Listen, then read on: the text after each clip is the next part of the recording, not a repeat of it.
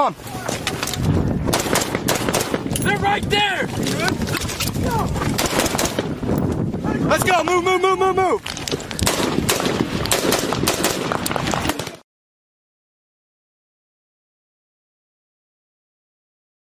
This episode of Choices Not Chances podcast is sponsored by Louisiana Gun Shop, located on Highway 90 West in Broussard, Louisiana, just south of Lafayette. For more information, stay tuned at the end of this episode. And Way City was house to house. Are you going to do more on Way City, or can I ramble on? I got a little part, go ahead. actually speaking a little bit to what you were just talking about, and it's not long. I'll kick it right here. 1,900 hours, this is still Way City fight. Any light that had existed was all but gone. The enemy inside the bunker had run out of time. The task fell on Brown's squad. They decided one man would have to sneak out in the open, get to the bunker, throw open, or blow the door. Another Marine would toss in a couple frag grenades. Donning their gas masks, armed with flashlights, 45 caliber pistols, PFC David Keefe and Lance Corporal C.C. Campbell were volunteered to lead the attack. After Campbell lobbed the grenades inside, Keefe and Campbell waited for them to go off. The grenades caused a series of rapid explosions. With gas masks gone, Keefe and Campbell entered the room. Keefe went first. The large bunker contained stalls full of flour and half-a-foot wide spools of communications cable. Systematically, Campbell and Keith crept towards each stall, each tossing a grenade in one. They neared the rear of the large bunker. All three stalls remained when they received orders to. Stalls remained as they received orders to fall back for the night. During the night, the Marines of Fox Company, in close proximity to the bunker, heard the moaning, indicating that there were some other NVA comrades still alive in the bunker. At first light, 5 February, Lance Corporal Pablo Contreras was ordered into the bunker. He entered the door, pointed his machine gun down the long axis of the bunker, and fired half an ammo bandolier towards the back of the bunker. As he did, bodies bounced up off the floor at the other end of the bunker. The moaning and groaning ceased. 10 minutes later, Contreras left the bunker silent. When he did, he caught an eye of Corporal Brown. "How'd it go, Pablo?" "Man, Corporal Brown," the 19-year-old machine gunner said, "I just saw those gooks shoot straight up in the air after shooting them. That really freaked me out." For the dirty job of removing 24 dead enemy soldiers, the Marines tied comm wire around their ankles and pulled them out. That worked for about 16 bodies.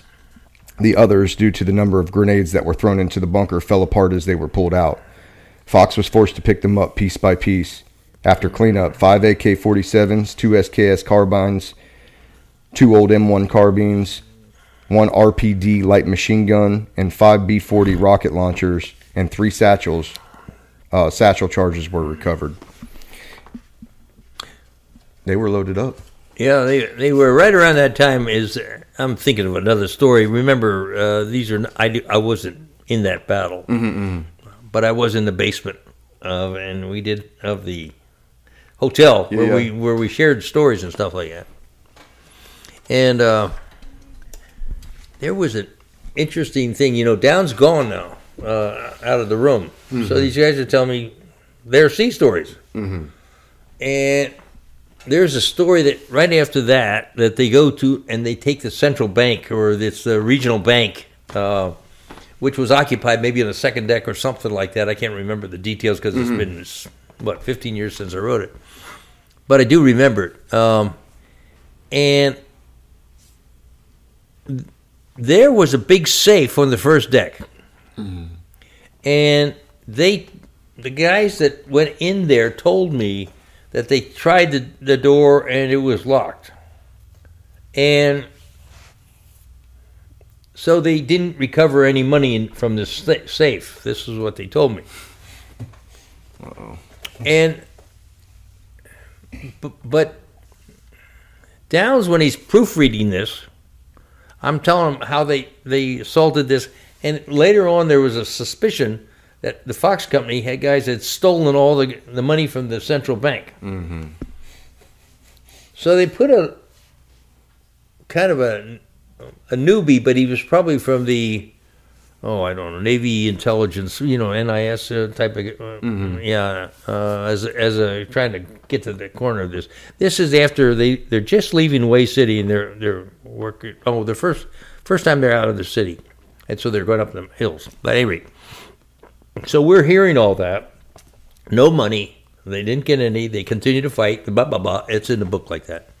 But they did do it. Then they put the spy there, and he was obviously not a Marine, but he was a young guy their age, kind of a newbie. Mm-hmm.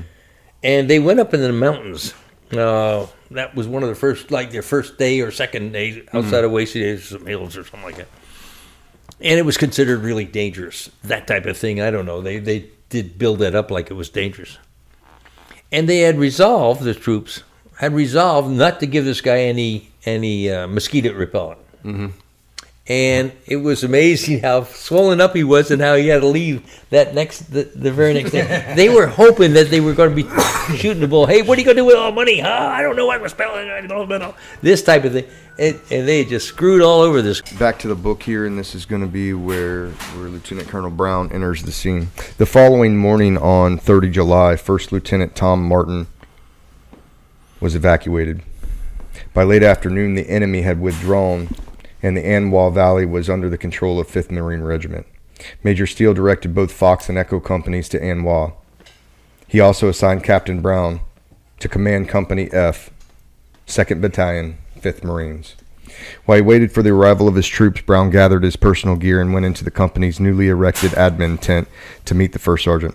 First Sergeant Curry was a small, thin man with a quiet voice who earlier in his career was an admin chief. This would be perfect. The First Sergeant would stay mostly to the rear and muster the troops in and out of the field and manage the company's rear area logistics. Brown would remain in the field with the gunny and fight the war.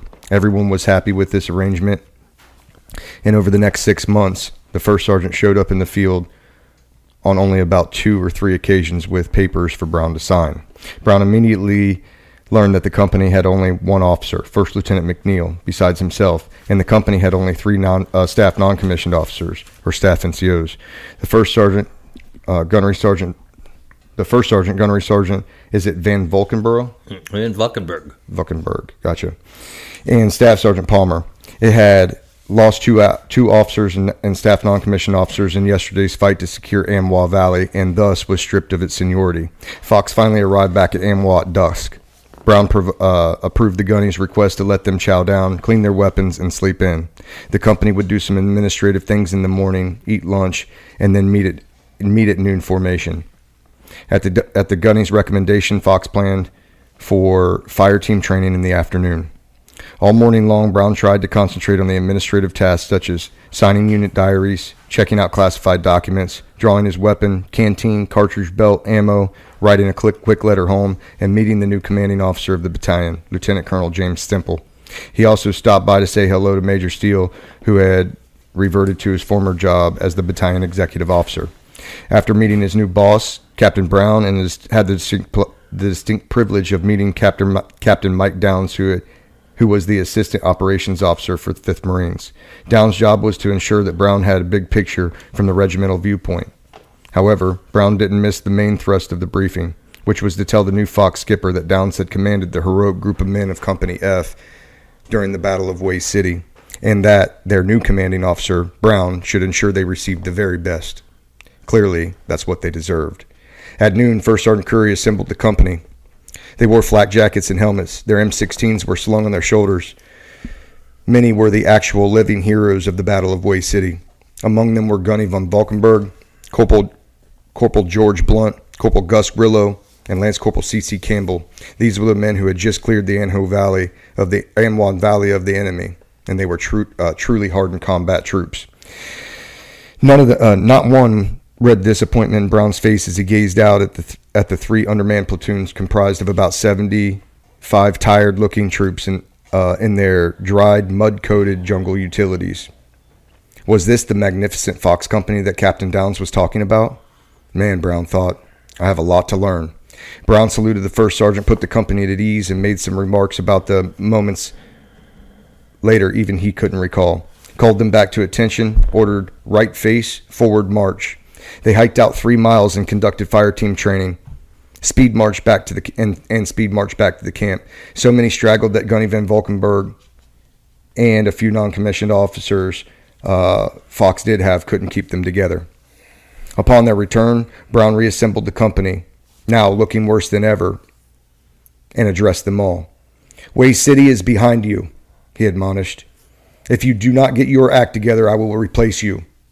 You will all be killed if you don't immediately improve. Turning to the gunny, he said, Gunny Van Valkenburg, sir, dismiss the troops, Brown commanded. And that's kind of what you talked about earlier. Did I spell ass, A-C-T, act together? I'm probably sure you better get your ass together. Yeah, or another colorful 4-letter word. Get your shit together right now or things are going to go badly. Right. So, and that's you're in a bad spot. They already know they're combat hardened, and well, they weren't. Were some of them. You get these replacements. Remember, we lost a lot of guys in Way, so you got newbies there, and so we replaced them one at a time. So I'm not saying how many newbies we had, but I would imagine that many 40%. Yeah, they were never in Way City. At least I would even think more than that. Well, you had 30 KIA. No, that was a. No, that was Union 2. Oh, that was Union 2. But in Way City, we did lose a lot, too. I don't know how many, but probably 20, because that was a long time. I don't know if they were killed, but certainly we got a whole bunch wounded, and you got wounded for the second time, you're out. And so you have a mixture of combat-hardened guys, and then, half of them are replacements, maybe. And some of the few were really good. I have a photo in there of one particular fellow. I think it was... In the Way City area? No, I'm sorry. When I took over and all that kind of stuff, but it shows two straggly guys. Oh no. Yeah, one photo has 2 or 3 straggly guys, and no, not that one. But and then I have Blunt in there. I think it was Blunt. But anyway, a big stud of a guy who was squared away the whole time. But it doesn't matter. There's a bunch of you guys are gonna have to pick the book up. He's got pictures of guys from the time there. He's got graphics and maps that help you better contextually understand the battlefields of Union 2, of Way City, of some of these bigger engagements. But go on, Dave. Yeah, at any rate, so we realized that we had a long way to go, and. They weren't squared away. And after you've been in war for a while and fighting like Way City and just coming into the country and all that kind of stuff, you're not in good shape. You're not acclimated, and you don't have the discipline to know when you should drink water and when you shouldn't drink, and taking your saltwater pills and things like that. You're almost starting all over again. And so Gunny Van Valkenburg was good. I had to leave him go after that napalm experience, which you're obviously going to get to at some particular point. But he was knowledgeable and he was experienced. He was a good logistician. But in building back a company, he was not the perfect guy. And I can tell you the sea stories later on. Well, yeah, we're in Anwa now. So, no. I'll take this back. We're in Anwa, and we do some operations, and then that napalm issue comes up. So we should be moving into that area. That's actually next if you want me to cover it, and then you can give your side of it, or you want to build up that op? No, I'll let you do it because I can take it from there to explain things. No problem. But it's we did some patrolling. Oh, we have that one. There's one story I can share with you. So I've got the company now for almost 5 days, something like that. Yeah. And we are going on a patrol looking for some enemy people coming across the river, Tubon River, Thubon, BON being a word good. But at any rate, good river. No, whatever, two. I can't remember what that stands for. Too Good River. Yeah, there you go. So beyond there, we're kind of an area. It's going to slip my mind right this second, but it's a little bit more vegetated and a little hillier. Mm-hmm. And then the Anwal Valley, then we were on that side. Right. So, okay. And the river along there was probably 200 meters wide. Mm-hmm. Something on that. If you ran the 220 in high school, I don't know if you did. About that distance. So we are, with another company, moving along this river. They're inland further. We're along the river itself. Mm-hmm. The guys up front see some sampans attempting to cross this river. Mm-hmm. And it was one of those things, as you know, now we got a new situation. No one has shot at us since I've been CO at that point, all 5 days. But there we got a chance to score something. And even, we had scared the bejesus. The whole 5th Marine Regiment moved down there and owns Anwal Valley now. Prior to us getting there, when all the casualties you were talking about 5 days ago, the enemy was in charge. Now we had a whole regiment there, so and we're doing things. Anyways, you know how it goes with the troops and all that kind of stuff. It's just one of those, hey, watch out, hey, get down, all those kind of whispering warnings and all that kind of stuff. A whole bunch of kooks up there. And so at any rate, it was one of those things we got down. I sneak on up there and stuff like that. And you could see them loading stuff on a sampan. You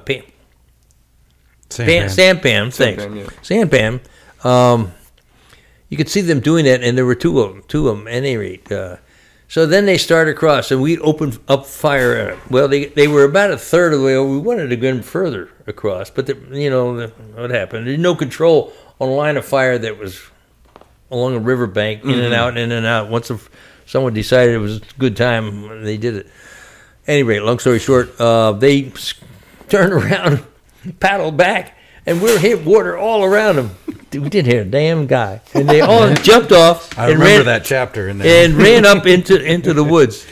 You called that one Maggie's Drawers, didn't you? So this is not an 03 problem, a captain's problem. The gunny is gonna, the poor old gunny's got to get that square. It turned out that the M16s weren't aligned and stuff like that, so.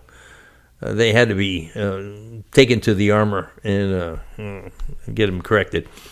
And so then we... there was something to that, though. What was wrong with the weapons? Why were they not shooting Something right? not calibrated? Calibrated, yeah. Yeah. So it wasn't like these guys were bad shots. The sights were like this, and the bullet hole was like this, off to the side.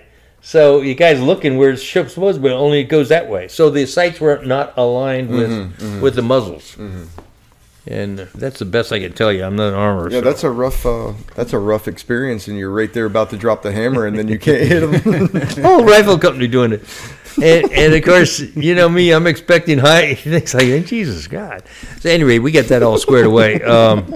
And then we continue to patrol and all that kind of stuff. Now you're about ready to get to the napalm. Yes, sir. So we end up at the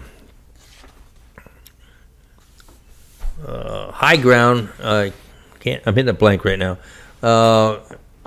Where's your map? You got a map? Can I show? Liberty Bridge. Liberty Bridge, yeah. Yes, sir. We end up at Liberty Bridge, and which is along the main surface road that links Da Nang to Anwar. Mm-hmm, okay, so the 1st Marine Division is up in Da Nang, and then we're down there at the 5th Marines, part of that 1st Marine Division. So they're at Anwar. So anyway, there, and then the way in which we got across there, I don't think you're going to read that. Hopefully I don't. No, you're good. Go but ahead. anyway, there used to be a bridge across there, but not when I got there. So they had one or two barges. They had, I'm just going to say one barge now, and it was fairly large. You could put a tank on there, or you could put 2 or 3 vehicles on there and a whole bunch of troops and all that kind of stuff. And you'd hook. There's roads on either side of the river, and you'd hook a steel wire or metal wire onto the barge, and then we had poles there of some sort, and there's a truck that would pull it across, and then it would just basically, you'd put it in neutral, and the next truck would pull it back and forth like that. Like and a ferry. Yeah, like a ferry. And back in the old days with the horses and all that kind of stuff. And it worked very efficiently. So that's where we went. And the later on, we're guarding Liberty Bridge after napalm. And I had one platoon on the other sides also. But at this point, we get up there, and now you can read napalm because we start out from Liberty Bridge. Absolutely. So going back to the book now, Fox's first major attack. Sorry, this book. Fox's first major attack into the enemy territory began on 5 August 1968 after the weapons had been calibrated, which is the Maggie Drawers interlude. Good interlude there. As part of Operation Mameluke Thrust 2, the battalion command group with Echo and Fox companies were to attack eastward from a point along Liberty Road 1,000 meters south of, is that Fulak 6? Yeah, Fulak 6. The company command would lead and was to attack, seize, and occupy the small hamlet of LtCol 4. Can I interrupt? Absolutely. Yeah, for what it's worth. So we have that main surface road between Liberty Bridge and Anwal, right? Now we're talking about going eastward towards the South China Sea. Okay, and then that has Highway 1 and goes loxing up and down the whole country there. And so we're between Highway 1 and Anwal, and where we were at Liberty Bridge is a swampy area called Gonoy Island. And that is what we are going next to Gonoy Island. But that's where the enemy was. And you knew that at this point, yes? Yeah. Okay. And so the enemy could always withdraw there. That was their safe ground because we never did it. I mean, if there was any active hamlet there, I didn't know of it. So the active hamlets were next to there, and that's what we're attacking first. So that's where we're going. We're going in that direction. Later on, we sweep all the way through Gonoy Island, but that's later on. Right. Okay, go ahead. All right, so as you're making this sweep up, we'll pick up right there. Fox Company would lead and was to attack, seize, and occupy the small hamlet of LtCol 4, 1,200 meters from the main road down a gentle slope and across mostly open fields. Artillery from a 105mm howitzer battery located at the high ground overlooking Liberty Bridge would provide direct support for 2-5's attack. The battalion 81mm mortar platoon was fully dedicated to the mission. Fixed-wing attack and fighter aircraft A4s and F4s were available from Da Nang. I'm going to skip through a little bit of this, picking back up. Captain Brown was pleased. The company's formation was smart. As a matter of fact, the Marines' individual dispersal for such open terrain seemed to be as good as he had seen it during his 7 years in the Corps. Thus, the enemy did not cause any casualties as Fox moved to the point about 400 meters from the hamlet and received 20 to 30 shots from a pair of automatic weapons. The Marines took firing positions, returned fire, held their ground, and waited for fire support. Soon the 81mm mortars forward observer, Corporal Pete Novak, looked at Captain Brown with the Prick 25 radio handset and raised it to his ear and said, "First round's away, Skipper." The rounds landed and Novak made a small correction. Satisfied with the round, he then gave the fire for effect, an order signaling all 8 mortars to fire a set number of rounds and established for a fire mission. 24 mortar rounds shot from the high ground behind the company began to rain down on the small hamlet. Their immense explosions were almost immediately followed by the assaulting platoons as they leapt into action, using a hailstorm of rounds as a shield of fire. The Marines reached the hamlets, bounded by the palm trees and other vegetation, and were rapidly swallowed up as they stepped through the hamlet's facade. The 81s had shifted their fires back to the edge of the hamlet. The plan was to continue shifting these fires outward away from the hamlet towards the possible enemy escape routes in the rice fields. Corporal Rich Carter and Corporal Jeff Shea were long-term 3rd Platoon radio operator, had just entered the hamlet and were at a small cemetery consisting of burial mounds. Immediately they could see that the fires were shifting, instead of away from the hamlet, back towards the middle of it. "Shea, call the company and tell them to cease fire," Rich Carter directed. "Already did, Rich," he paused. "They're on it. but 5 shots are in the air. Carter yelled as loud as he could, "Incoming! Incoming! Everybody hit the deck!" Carter, Shea, and the platoon's new right guide, a corporal, helplessly observed the first 3 rounds impact within third platoon's position, each round closing on them. Then they dove to the ground. The 5th round landed perilously close to 3 of the men. "Fox, this is Fox 3, over," Shea called as he followed Carter to an area where the Marine's bicep had been badly injured by mortar shrapnel. Shea went on. Carter lingered into stuff some battle dressings onto the man's wounded arm. Shea finally connected with the company. "Roger, Fox, we have several casualties. We need a medevac." Carter caught up to Shea. "Sam was hit," Shea murmured. Shea was referring to the Lance Corporal Lupe, I might butcher this, Montabayas, commonly known as Sam, arrived in Vietnam earlier that year with Carter. They had been in Nong Song on the night of 3 July 1967, Hue City, the Hai Van Pass operations together. Sam had just returned from R&R. Shea called to Fox the second time. Soon the company's radio began crackling away. "Fox 6, this is Fox 3. We have a priority 1 Whiskey India Alpha, 2 priority Whiskey India Alpha, and 1 Kilo India Alpha in the Ville. They were hit by 81s, over," he informed, referring to the wounded and killed men. "Roger, 3, will notify Texas Pete."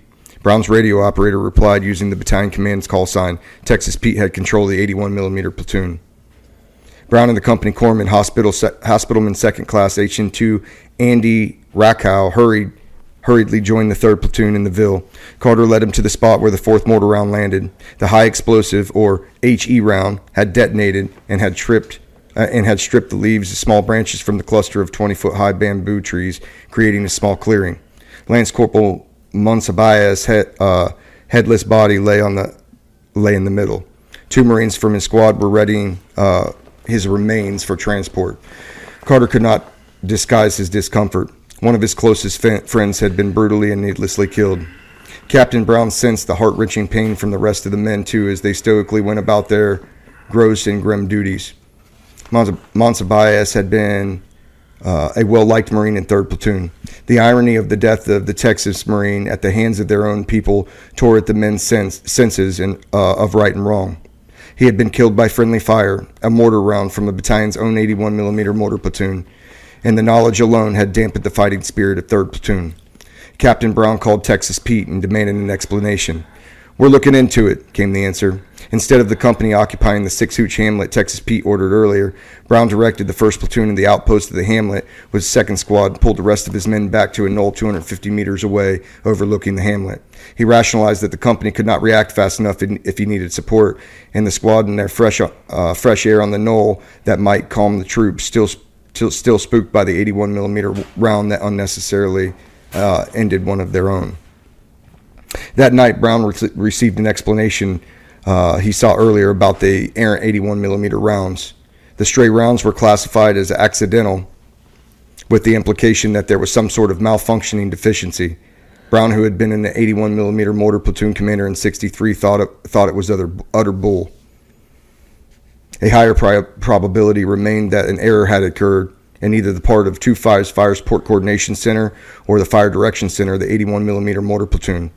He vowed to not use the battalion's mortar platoon again unless he was absolutely necessary or until the platoon had better proven its abilities.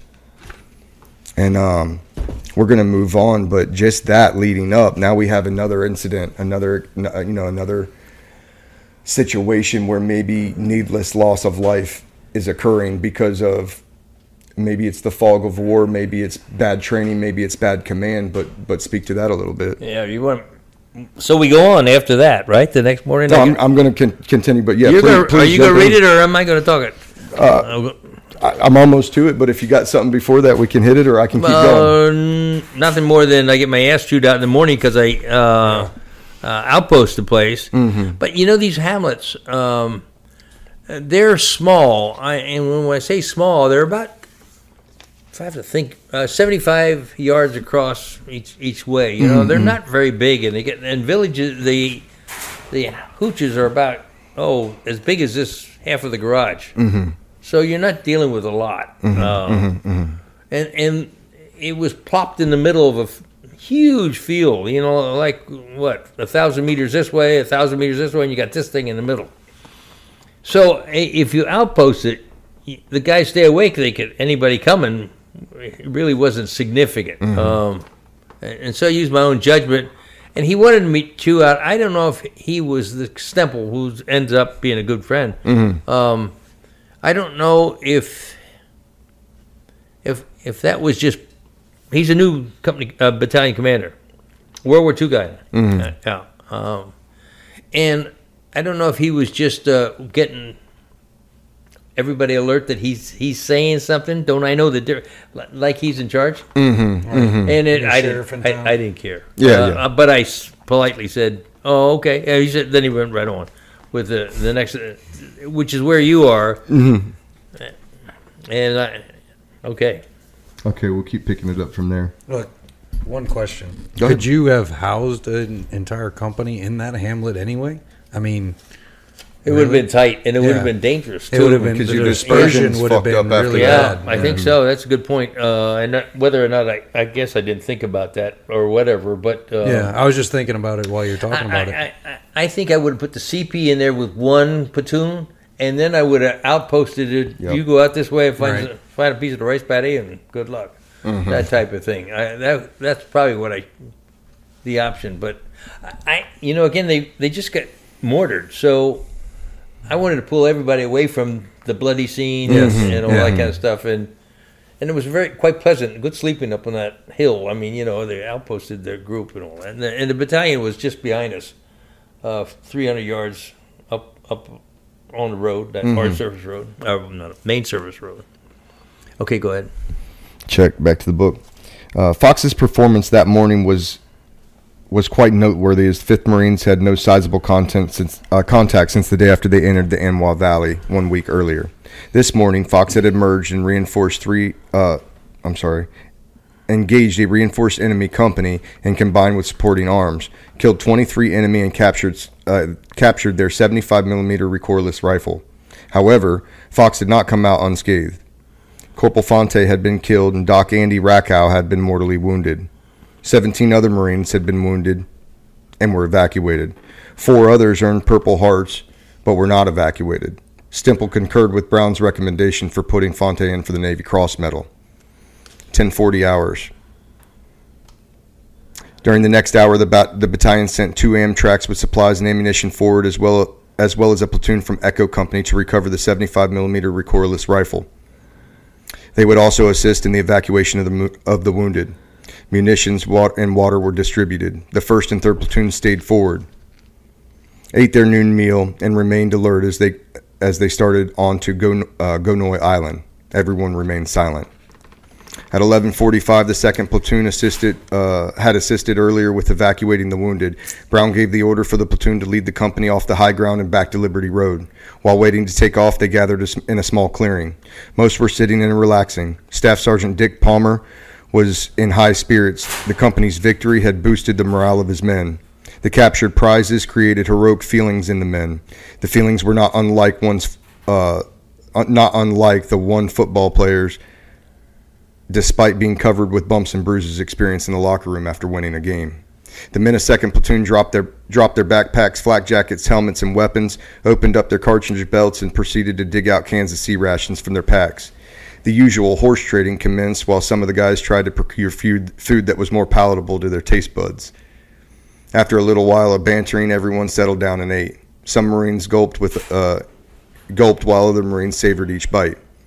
It simply felt good just to sit back and relax a little from the war and reminisce about things back in the world. Brown, with the company command element, and the 2 tanks had remained in the open field.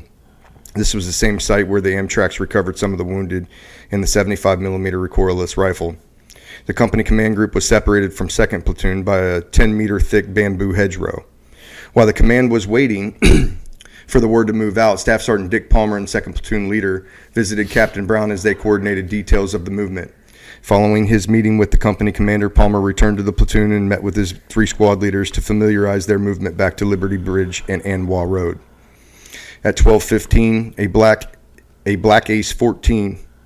12:15 hours, Black Ace 14, this is front runner over. The Marine F-4 Phantom fighter pilot called to the Army Aerial Observer over the AirNet that he was flying south from Thuatien Province. Is that pronounced right? Thuatien Province at 8,000 feet above Amwa Valley. This is Black Ace 14 over. The Army captain responded from the Bird Dog 01E observation aircraft loitering in Anwa's airspace. Black Ace, TAC Air, Da Nang told me to check in with you. I have a couple napalm canisters and I didn't use them on my mission up north, and I need to get rid of them before I can land back at Da Nang. Got any targets of opportunity? Roger, front runner. I have several on Gonoi Island, east of Liberty Bridge, over. Roger, Black Ace, show me the way. Okay, front runner, I'll mark the enemy troop position with a Willie Pete rocket. 3, perhaps 4 minutes passed until Bird Dog pilot fired his white phosphorus rockets. Rocket away, front runner, over. Copy, Black Ace. 12:20. Roger, Fox 6, we're moving out. This second platoon radio operator responded and nodded to Palmer. Palmer casually pointed to his first squad leader, who had been looking back at Staff Sergeant for the signal. Without a word spoken, the lead squad began moving back in the small field surrounded by bamboo trees. Marines of the other 2 squads remained seated on the ground next to their packs, waited for the final word for their squad to saddle up and move out. In the distance, the noise of the jet circling above could be heard.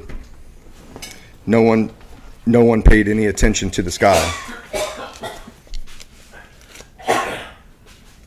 The sky was clear without clouds. The sun's brilliance reflected upwardly sharp from the river, stunning Gonoi Island some 1,500 meters south of Company F's Company Fox 225.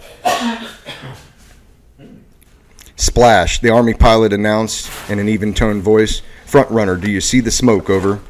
Both the Marine pilot and his rear seat radar intercept officer, RIO, looked around. Their heads jerked alternatively left and right. At times, even at 8,000 feet, the sun's reflection in the river was blinding.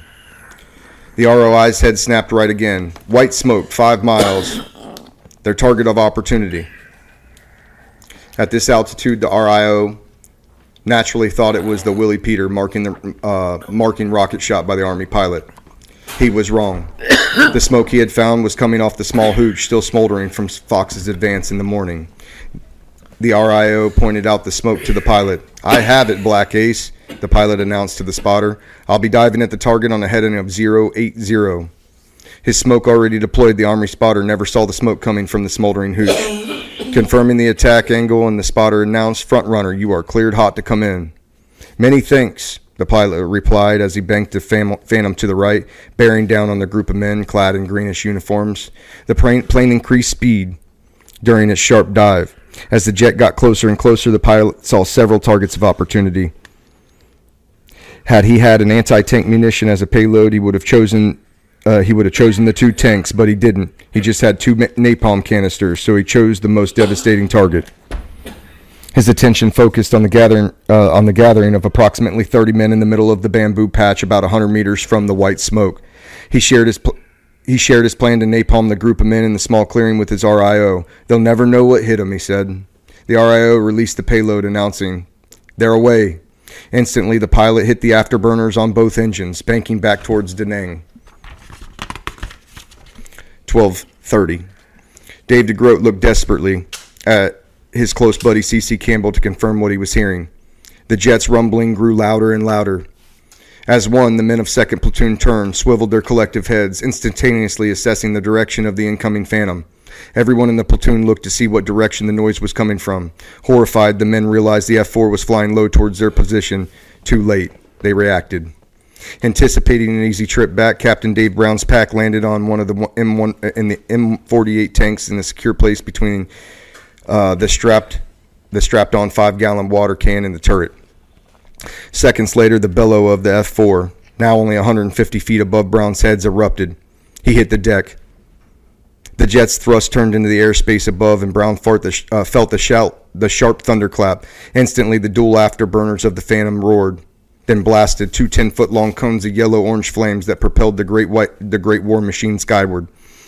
The afterburner noise quieted in less than 5 seconds, and it was extinguished by the Da Nang-bound aviator. In those seconds, the jet was already half a mile away, 2,000 feet in the air and climbing. The canister's paths were certain. His breath arrested, limbs frozen, his gut wrenching. Brown watched the incendiary bomb speed to Earth. Surreally, they passed their progress appeared as if it was in slow motion to him. The captain watched in agony as they tumbled silently over his position and over the 20-foot high, 10-foot thick wall of bamboo trees that separated from his second platoon. The cans of death slammed directly into 35 Marines clad in their greenish uniforms. Most were sitting next to their packs waiting to lead Fox Company down the hill. As the bomb struck the ground, firing pins detonated their explosive elements, igniting their principal content, a jelly-like chemical known as napalm. A multi-layered, bubbled, red and orange fireball edged with inky black smoke rose over 40 feet into the air and spread across the ground. As it did, it consumed all the oxygen in its path and replaced it with burning chemicals. At the top of the fireball was the opaque black smoke and chemical fire that seemed to reach out after the fast-fading gray smoke of the jet's cooled afterburners. Before the realization of what was happening sank into his brain, Lance Corporal Dave DeGroat's position burst into an inferno of scorching flames. He could feel the napalm jelly splatter on his body as it ignited into life-destroying fire. He tried to run, but he kept bumping into Corporal C.C. Campbell. They continued knocking each other down as they tried to flee the hell that was all around them. There was no place to escape. The fire consumed everything. DeGroat watched the pictures of his life dance in front of his eyes.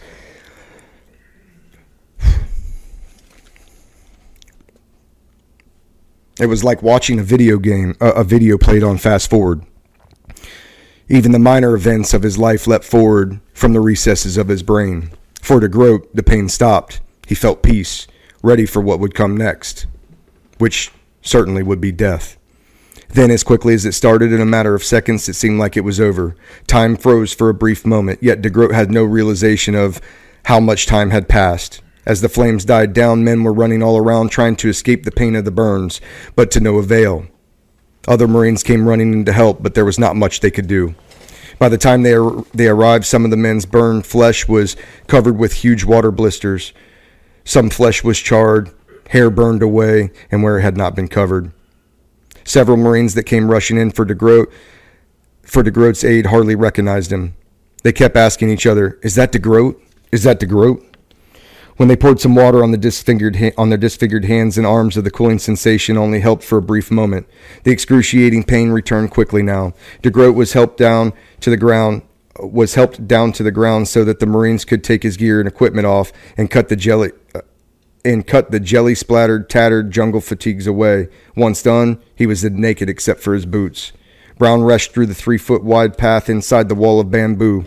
He halted abruptly, viewing the carnage. Steam like smoke rose off everything, and the packs and rifles were on the ground. The bandoliers of linked machine gun ammo, the scattered helmets, the grass.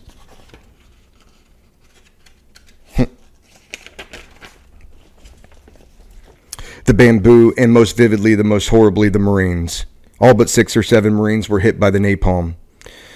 Those not hit were on the opposite side from where the napalm had spewed. Its fiery poison stripped the smoldering camouflage uniforms from the friends' bodies.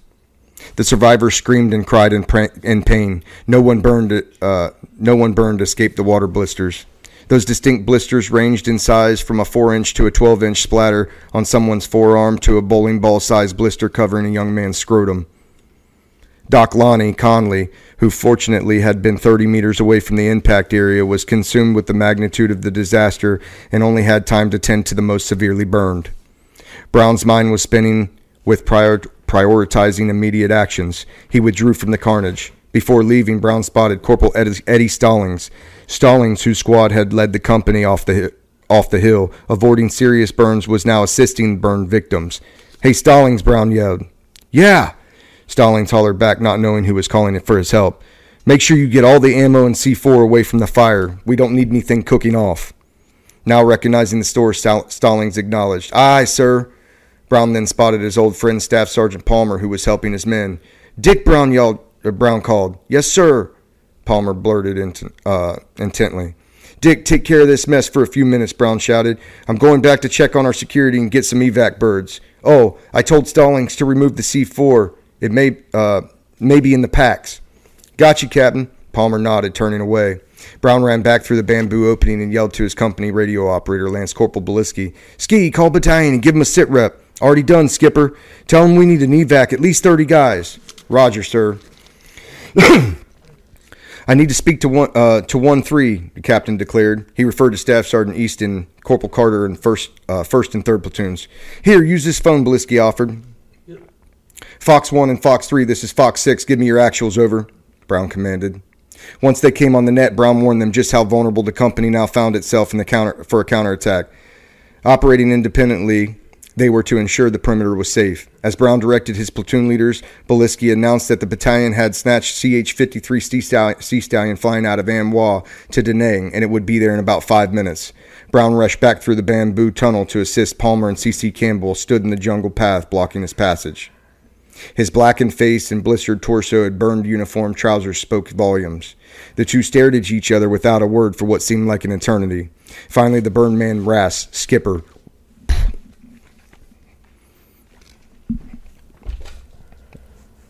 Why'd you let this happen? Brown stared at the young man. He was without words. There was no comfort to give and no answer. Brown shook his head slowly, knowing that he couldn't answer. The simple question encompassed the totality of combat leadership's awesome responsibility. In a minute, never breaking eye contact, Brown said gently, "Come on, Marine. I'm going to get you home." That was a pretty big day. Yeah, that's something. At any rate, yeah, you have to disengage from the calamity and the wounded in action and the KIAs and stuff like that. If you want to make sure that was the one thing that I wasn't that close with everybody. The only guy that I really knew fairly well was this guy Rakow, who you read, and he went in there into a battle just that morning when we got up there, and he was my company corpsman. Mm-hmm. And it was going to be a doctor out of Philadelphia, where I'm nearby. And his dad was a doctor, so he was my senior corpsman. All that good guy. But I didn't know him that well. Remember, I've been with the company, a week? Mm-hmm. Yeah, it's not been welcome long. Aboard, Dave. You go from can't hit the sampan coming across the river to whatever the hell else. 81 millimeters bombing you. Yeah. At any rate, and it could have happened to anybody. But you're identifying with the guys. Me, I had to disengage from any emotional experience just to watch out, because we had just chased in that little battle that morning the bad guys off the hill into Gono Island. Now at that point we were extremely vulnerable, even though they hadn't planned it. Right. We were extremely vulnerable, so that's where I had to make sure that we get the evac out. The ammo was the bandoliers of machine gun rounds and all that kind of stuff. They could be cooking off anywhere. It was just laying around there. And then when the 53 came, that was the first time I ever saw a 53, how big it was. It was interesting. It was 46s before that. So that's my comments. And it was bullshit. I mean, that's what I signed up for, so I guess. So... And I wasn't. I didn't lay awake at night and cry and all that kind of stuff. So then we. You want to talk more about it? I'm ready to move on to. Yeah, absolutely. So then we have to go down to Liberty Bridge, and that I forgot the exact name of the hill we were on, but as that main surface road existed above the river, there was high ground. And that's where then Liberty Bridge was hooked on kind of to the high ground, and the road split in half. And the little bit higher portion of the half was on, if we're looking towards Saigon, was on the right-hand side, and then just slightly below that, as the hill went down, there was a 105 millimeter howitzer battery there. And we didn't interact, although we were responsible for the security. So we went back there after getting napalmed to build up again. Build up again. So, at any rate, we did that, and we were there. So there's stories about that, patrolling from there. But I do know that it was disheartening to have a situation where even in 5 days we were trying to build something up and we had to do it again. I got 2 lieutenants then, and I will say that before that happened, this Gunny Van Valkenburg, he was, again, a real nice, loved guy and a real polite and a logistician type. But in the morning, the sun would come up, and, the guys that were still there and not on patrol that night, he'd go around and say, "Come on now, get up. Come on now, get up. We're gonna get the day started." And he'd tap him on the shoulder. And it was my disposition that, as well liked as he was and all that we need to move him elsewhere. So he moved on elsewhere to the 4, became the 4 chief, and and then again got Gunny Deerdal, and Gunny Deerdal was Norwegian strong. Norwegian strong. He fit right in. Yeah, that's who I'm looking for in a gunnery. Yeah, damn right. How'd he wake the fellas up? Oh, we're not going to go. We'll be here till midnight or the next day. But in Mead River, which I know you want to talk about. Yeah, absolutely. We were surrounding an enemy organization with 11 battalions coming in. A little bit here, a little bit there, a little bit closing the loop. Well, once we got close to each other, then the enemy could fire, and we wouldn't be that far away because we enclosed that circle. And we, of course, when you get fired on, it's proper to just get down so you don't get hit. Yeah. Not Deerdal. He had a cup of coffee on a canteen cup. He says, "Hey, don't worry about it. We're on Peaches." Bielski, who you were saying something else, but Bielski and we were like this too. At any rate, Deerdal was holding that cup again. That's the guy we got. Yeah. And we all know that he just stood up. He had that coffee cup. He wouldn't give that up. That's hilarious. And that's the kind of guy you want to go to war with. Yeah. Norwegian strong. He was Norwegian, obviously. I love it. Yeah, I love it. Okay, so the next part of the book, Kuban 4 attack. I'm just going to read in a little bit of that context and go through that, and then we'll get some thoughts on the backside of that. 12:20 hours, Staff Sergeant Marshall and Corporal Blunt led the 2nd Platoon's charge out of the bank to the left flank of the company. They burst through the tree line and began to fire across the open field into the front of them. PFC Ted Lush was on 2nd Platoon's weapons section radio. Ted was a new guy in the country. He'd been in Vietnam for 2 short weeks. PFC Cardigan, who looked at him, and Lance Corporal Ken Murray on his right, saying, "We've got to go." The machine gun team exchanged glances with each other. "Yeah, same ready in their replies. Together they yelled above the din. "On 1!" They moved. Charging through the tree line, they bordered a dry creek. As maneuvering, they fired cautiously as they bolted across 250 meters while zigzagging back and forth across the open field. Before 3rd Platoon could begin its assault on the large command bunker in front of them, they had to penetrate 2 tree lines. They moved forward at first light, only to discover the seemingly unbreachable barbed wire fence. The right squad in front of the fight. The right squad found a hole in the fence, and the platoon funneled through it. The squads aligned in the frontal assault. Corporal Boranda's squad was left. Corporal Carter was with the center squad, and 2nd Lieutenant Melton was with Lance Corporal Scott Samperito's squad on the right.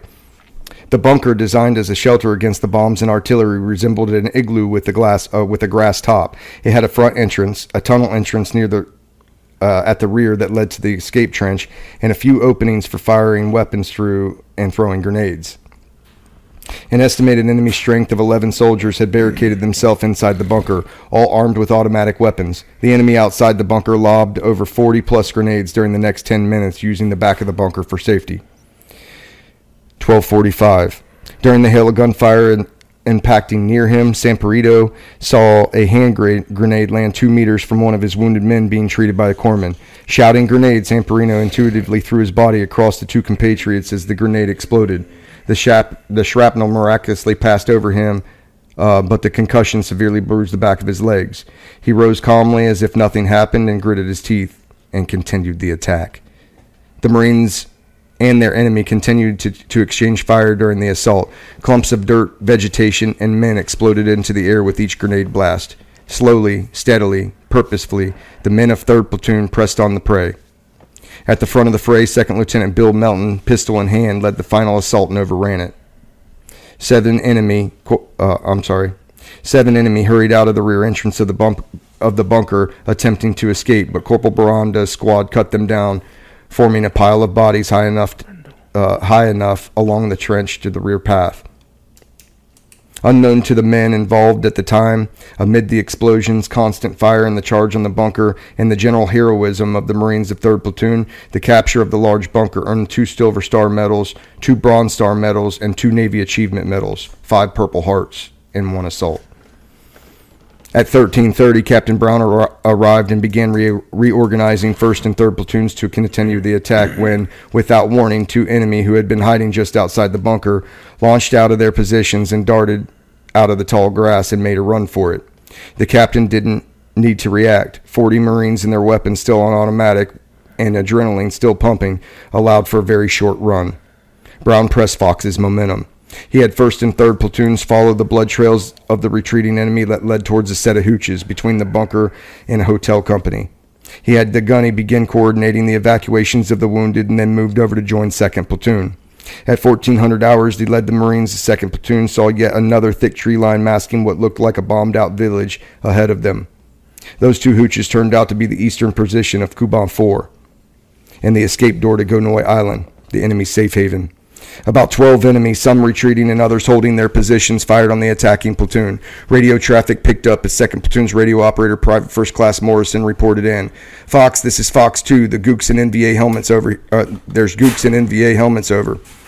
At 14:15 hours, halfway across the field, Dennis Cardigan's machine gun doubled down, double fed and jammed. He knelt while the men of 2nd Platoon ran by yelling. He tried to clear the double feed, but it wouldn't budge. Cardigan's eyes cast frantically around him until he spotted a ditch. He bolted for it, hurling himself into the ditch still to find cover.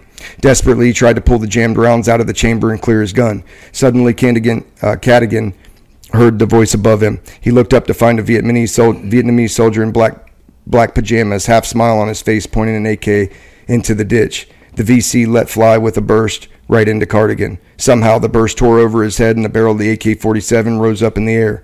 The Gook must have fired 15 rounds all at one time. Cadigan swung his gun up. The VC didn't know the machine gun wouldn't work. Then just taking one look at the machine gun, the VC spun on his heels and sprinted away. Instantly, Cadigan heard himself screaming for someone else to come help. He had no weapon at all. Unexpectedly, a Marine by the name of Huey came flying back shouting. "What are you doing?" "My gun's double-fed," Cadigan said. "I don't have anything to shoot with." Huey handed Cadigan a .45 caliber pistol. Grabbing the pistol and in the jammed machine gun, Cadigan leapt out of the ditch and charged towards the tree line.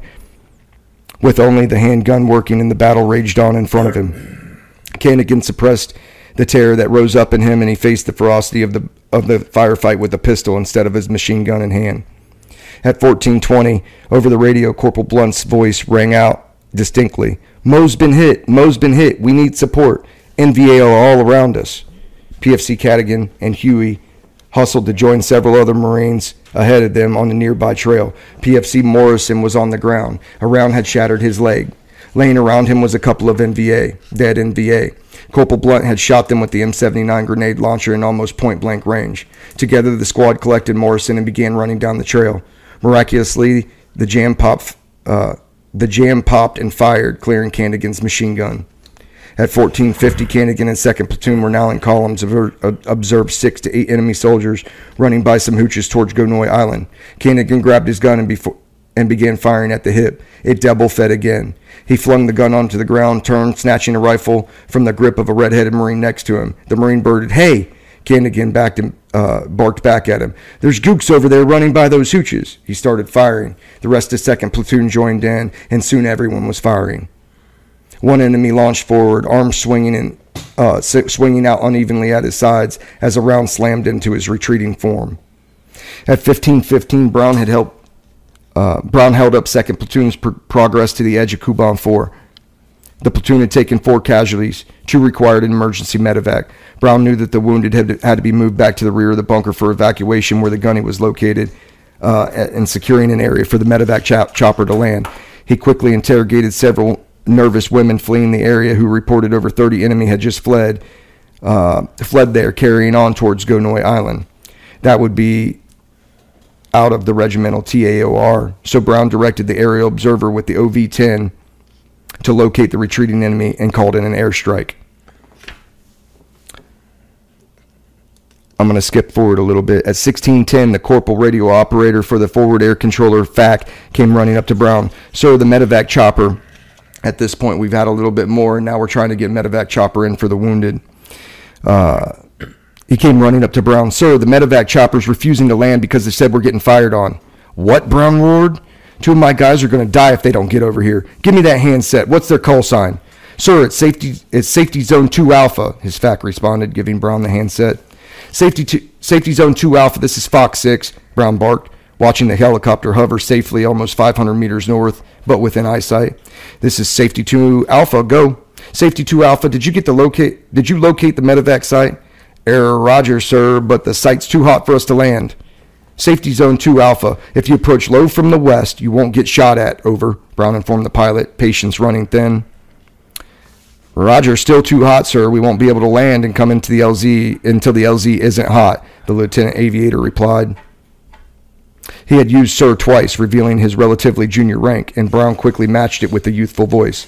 Safety zone 2 Alpha. We got a couple men dying down here. He ground out slowly. We have another fight ahead of us to kill those gooks that were fleeing, that were firing on you, and it'll take till dark. So you better get in and pick these guys up now. There was no response from the chopper. Tell you what, Lieutenant, Brown growled. I have 60 weapons down here and 60 dead tired Marines. We have no patience for anyone not picking up our wounded. Brown declared in the clearest terms. One damn word from me to them and you'll be crashing down in the paddy below. And frankly, I don't give a rat's ass. Now you get in here and get onto this site, and we'll be giving you some goddamn cover. A significant pause followed Captain Brown's declaration. Here, Roger, sir. The chopper landed and the wounded were evacuated. Brown ordered the 1st and 3rd platoons to prepare to make a 2-platoon frontal assault on a set of hooches between Hotel and Fox. Meanwhile, Gunnery Sergeant Dearda was completing the redistribution of ammunition, captured the recaptured equipment and supplies. He and the rest of the command group were saddling up now to follow 1st and 3rd platoon's assault. The 2nd platoon was on call. They would assist the walking wounded to the rear and join the company when needed. And that's talks to Dearda, and it talks to a savage little incident. Yeah, right. And a lot of fun. I can remember, and there's a part in there, adrenaline's going 1,000,000 miles an hour. I mean, I'd be lying to say it wasn't. Sure. You know, it's almost like a skier going down one of these slopes in the Olympics.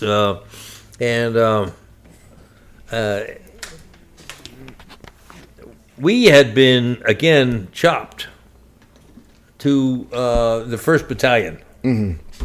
And Colonel Stempel was elsewhere fighting another little battle north. We were south of, well, Gonoy Island's kind of southeast of Hanwha, and he was north doing some other operation. And always interested in what I was doing, because he kind of felt comfortable with that. Mm-hmm. He had a great book. He's passed on, but in World War II he went to China as a China Marine in 46, and then he's a lieutenant. He was a sergeant then, and he's a lieutenant by 50, and so they're moving up towards the Chosin Reservoir, and his book carries the whole thing there, but he went through crap at Chosin. And really some great stories in the book I was proofing. And then he passed away, and I finally gave should I publish it on his behalf? It got complicated. So I gave it the whole book to the History Foundation. But one of the things, he got in battle on the air. He says, Jesus, I wish I had Dave with me. That really a compliment. I read it after he died. And before he died, let me talk about Stempel just a second. Please. Do you know Peter Pace, 4-star general? He was a lieutenant there in the 3. He was a 3 Alpha, which is in the operations section. He was the assistant as a lieutenant. And Pete came, and we all were invited to kind of a final luncheon, more or less. I had to go up from Lejeune area or Raleigh area up there, so I stayed overnight with him. And then Peter Pace came in, and he invited also the head of the Leatherneck, or the Gazette rather. Okay. And so that's it. But he was he's a cool guy. This is Stemple here. So at any rate, he wanted to find out what I was doing, so he called. And so I had so much adrenaline going. Couldn't talk right. You could say, "Get that son of a bitch!" But we were throwing grenades to each other. They pop out of all these hooches that you'd have. They'd have an underground, and so the underground would have tunnels to each other. So they'd pop out, throw a grenade in our area. So we're only separated from here in, no more than 30, 40 yards. So it was all grenade launching. And this is when he's wanting to talk to me. Quite loud. I remember that part. And he said, "Give me that radio operator." Damn it, Dave, just give me your radio operator. I know you can't talk. That's right, because there was so much going on at that point. We were right in the middle of a grenade throwing contest. At any rate, so that went on, and it was quite good. So Dennis doesn't lose his eyes there. You got Cadigan in there. I don't know how long. You have one more. Yeah, you'll get the Cadigan. Yeah, I got a little excerpt right here. It's about a page and a half forward. I'm thinking of one guy who. Oh, I know. Our best golfer later on in life, Rod Gerganis is his name. From Texas. He lost his leg, I think, from the knee on down, somewhere in that firefight. One of the wounded guys that had to get out. And we have a fellow who retired down here. He was from Philadelphia originally, and he retired down here. I got to know his wife, but then he finally passed away here. And I point here because it's somewhere just closer to Jacksonville than the airport. I can't foggy right now. Because I visited him there at that place. He's holding Gerganis because they were good friends. And then his leg is laying like this. And you talk about a guy that get PTSD. This fellow lives here. Oh, my God. That incident really blew his mind. So this PTSD really raises his ugly head. Anyway, we got the casualties out. And... then, are you going to read on this same battle? Okay. Well, I have kind of like the little portion right there between you and Stemple, the little conversation. Yeah. And I want to read. I want to read what you got right there, and then next week you'll get a chance to go home. Yeah. So talking about you and Stemple, I just want to pick up right here. I just found it. 2 more grenades blasted in front of Captain Brown as Lieutenant Colonel responded. "Dave, what is your situation? Over." Showers of sand rained down upon him on the ground, causing Brown to respond. "Say again, over." Preoccupied, his adrenaline pumping, Brown was far too busy directing the Marines' fire as more VC popped out, hiding to respond to as more VC popped out from hiding than to respond to his boss's question. An explosion from yet another grenade shook the ground again, and Brown, while comprehending what his CO was asking for, he did his best to respond. "Sir, first platoon, ... Brown lowered the handset and crouched away from another grenade detonation. As they adjusted their position slightly, Brown tried again. "We're moving towards hotel. The enemy..." Captain Brown ducked again as more enemy popped out of holes on the ground. The rifles of the men with him echoed into his ears. Without thinking, he murmured into the handset yet again. "Say again, all after sitrep." That's bad. Finally, in frustration, Stemple ordered Brown to give the handset to Beliski as radio operator. "Damn it, Dave, give me your radio operator." Then at 1830 hours, with the hooches secured, Brown wanted the second platoon to come up and pass through the other 2 platoons and lead the company back to hotel's lines. He motioned to his radio operator. "Ski, order up the second platoon. Let's have them lead the way back to hotel." Marines loaded up with Hotel's weapons, one of its PRC radios, and its mail pouch, plus 15 enemy weapons and enough enemy documents to keep the intel folks busy for a month. Now, in addition to their own packs and the medevac Marines' weapons, each exhausted Marine was carrying at least one other item. Brown was no exception. 5 minutes turned into 10, then Brown wondered out loud, where the hell is 2nd Platoon? Gunny Dearda shrugged. The gunny knew his captain was concerned with the decisions to leave the platoon under the new leadership of Marshall. Granted, the large bunker was about 500 or 600 meters away, but surely the lead man should have reached the command group's position near the rear of the hooch in 10 minutes. Then in the distance, Brown's ears caught this low hum. He tilted his head, allowed himself to better interpret the sounds drifting up from the woods below his position. It was at that moment that Brown understood what he was hearing. With Marshall's booming voice leading the men, he emerged from the tree line. The words of Montezuma to the shores of Tripoli. The song rang out clearly in the late afternoon. There, from 2nd Platoon, came the most thrilling and inspiring sound heard by these combatants in months. The confident tones of 25 young Marines singing all blessed things, the Marine Corps hymn. Chills ran up Captain Brown's spine. He had never heard the hymn sung better. Fox had clearly fought in the sacred boots of their predecessors, which richly distinguished themselves at Belleau Woods, on the Guadalcanal, and in the Chosin Reservoir. Marine Corps lore and its sacred traditions gave Fox Company an edge in the battle that day. Brown looked at Gunny Dearda, smiled, shook his head, and quietly said, "Undamn believable." Put a F word in between. Unfucking believable, which came to my head when I read it. Hours later, they reach Hotel's trap position. Hey, Ryder, let me say something. Yeah. As you know, we in the Marine Corps swear and use that F word all the time. I mean, if you're not using it every sentence, something's wrong with you. Very diverse word. Oh, my God. And it's so funny. It's foreign to everybody outside of that. Even if you talk to the state police or something like that. I mean, among we Marines, we use it fucking this, fucking that. Whatever you want to say. And where were I going with this? At any rate, that's probably what I was saying there on those guys coming in.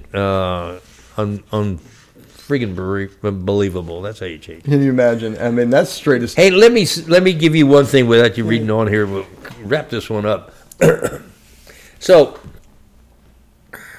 we have at least 3 POWs. At least one is wounded. Good bit. Yeah. But he's ambulatory. And so, he's hurting, though. So, he's moaning. You know, we don't know. We just finished the hand group. I mean, we're talking like the next house. Yeah. Only we got some jungle here in between. But we're not talking very far. And the guys want to shoot that guy because we've been at war. The other thing is, I wanted to mention, we started at 3:30 in the morning, and we've been fighting all day. Well, it took us till about 6:30 to get through the jungle to cross the dry riverbed and then fire away. But from then on, it's now 18:30. We've been fighting all that time, the helicopter and all. So we were pretty well tired, and I forced them not to kill that kid because he's good for intelligence. And so we're going to medevac him or evac him out. So that type of thing, which happened later on in the evening. And I end that chapter, I think it's the end of a chapter, I'm not sure.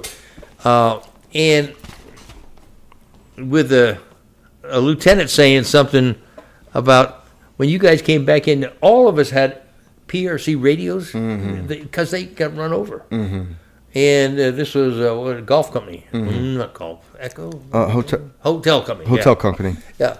And they got run over.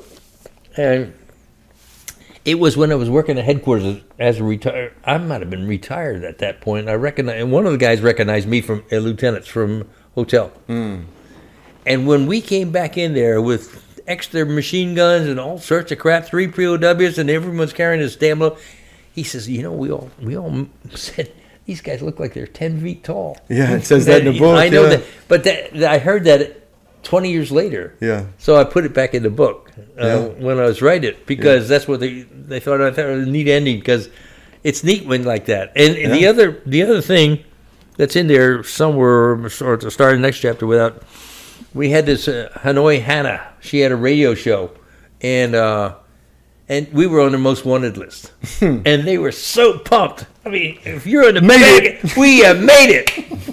And everybody in Da Nang and the aviators, they all listen. I mean, we could get her all the time. So she was pumped in there, so the guys listened to her across the whole world like that. Go Fox. Yeah. And that gets that invincibility kind of thing going. Not going. We already achieved that. But it's a lot of fun. Deerdol was great. Okay, I've covered that one there. All right. The last thing I have was right here at the end, and it may speak to that. It says, they reached hotel's trap position, and Fox entered their lines. Second Lieutenant Denny Lister,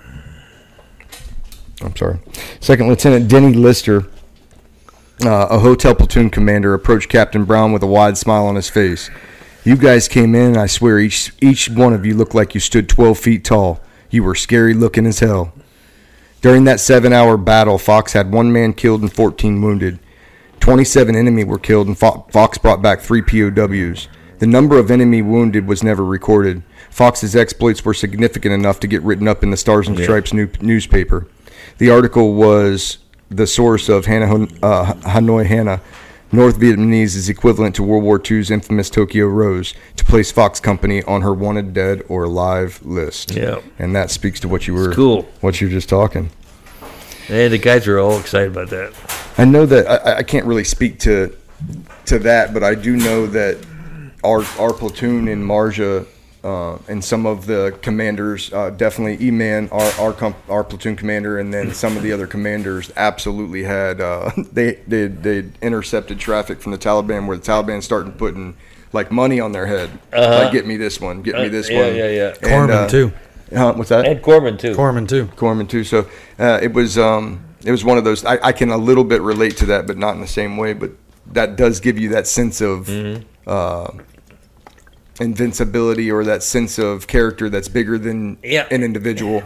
And warfighting has changed, I think. I was by myself without many people given visibility. We'd have to give them reports, how we were doing. You were under more surveillance.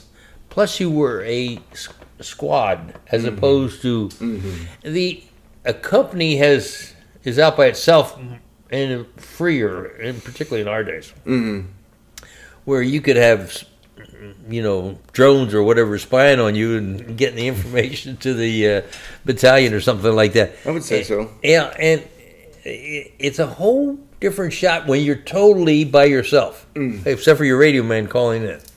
And but you were that time. You did something, whether it was going into a village or something like that, or shooting a village or something. I forgot what it was. That you get chewed out, and then you had to stay back for a little bit of time. I mean, I was reading it, but we went south, and it was a communication failure. We went south, and that was supposed to be the Hornet's Nest, and I had requested permission to go south, and there was there's some confusion on how that all worked. But I got where I embraced Grillo and all that. Grillo, he was a monstrous type of corporal type of guy. And later on, this group of ours that you read about, Chris Brown going into that back in Hue City and all that kind of stuff, and he's in charge of that. He found out Grillo, he got out and then he joined the mafia or something like that in New York City. And he came to maybe one. I think if he came to one reunion, I don't know, but that was the information. Old Grillo, he's part of mafia now, which it's the kind of sea story. The guys that your toughest son of a bitch there, they turned out to be the mafia guy. And, right. That makes sense. That's a logical thing. I didn't have anything to do with it. So you can imagine. Yeah. So you guys can do the same thing. Okay. And I would say Marja for us was a squad fight. In the beginning, maybe a platoon. There was a company, but as it filtered down, it became a squad, and even down to a team fight where we had so much AO that has split our squads in two, and then it was like a section of a squad. You know, you got Alpha section and Bravo section, and your APL is running Bravo and you're running Alpha, and you get to come back together once in a while for a bigger op. But yeah, a lot of it was squad and platoon side stuff. We didn't do anything company after at least us with the company elements after the main invasion. After that, it was all platoon and lower fight. So we do have G bosses, and we have the G boss, a big telescoping camera that sticks up and kind of it's a big brother to be able to cover your area and watch your sector, so you don't have to maybe push out so local patrols that can kind of handle that, so you can go further out. And then the drones are great. And nothing's better than the guy reporting on the field, in my opinion. And there's a lot that can be lost from that picture and from that camera of the real battlefield, what's going on. And sometimes, we take that technology for granted and say, oh, we'll just use this and it gives us a great picture. But the guys on the field, that's why I made many notes in your book, is the guy on the field that's reporting to you, he's got skin in the game. Mm-hmm. Let him make the call. Yeah. See, I don't think you would, with me, on that one particular operation you did where you on your own went out there, I would have probably ended up lauding you and protecting you from that. They did to an extent, but there was some parochial personalities with what company hadn't lost gear yet versus the other companies that had. Yeah. And sometimes that parochial nature can come down and cloud judgment and cloud what really, what's the bottom line here? Is this a $30 piece of gear, or is this something more? And I'm not talking just about that. One thing you lost in the, I know that I forgot I read it, but metal detector. Yeah, the metal detector. Yeah. Yeah. So that situation. We never had any problem like that. We never had any accountability problem like that. You just say you lost it, or something just got blown up. Yeah. Yeah, we had that problem. Yeah. So it depends on. I'm empathizing with you because you had somebody was horseshit up a couple of levels and causing that to happen. We know. Yeah. They're still addressed. Chicken. So I just sat down and reminisced for like 3 hours with my company commander from that time. Just 2 weeks ago up in Quantico. Oh yeah. And we hashed a lot of stuff out and talked about things. And it wasn't like I don't hold any ill will. It's a bad place. A lot of bad things were happening. A lot of activity, and it comes with war. So all right, so we got to get moving on here.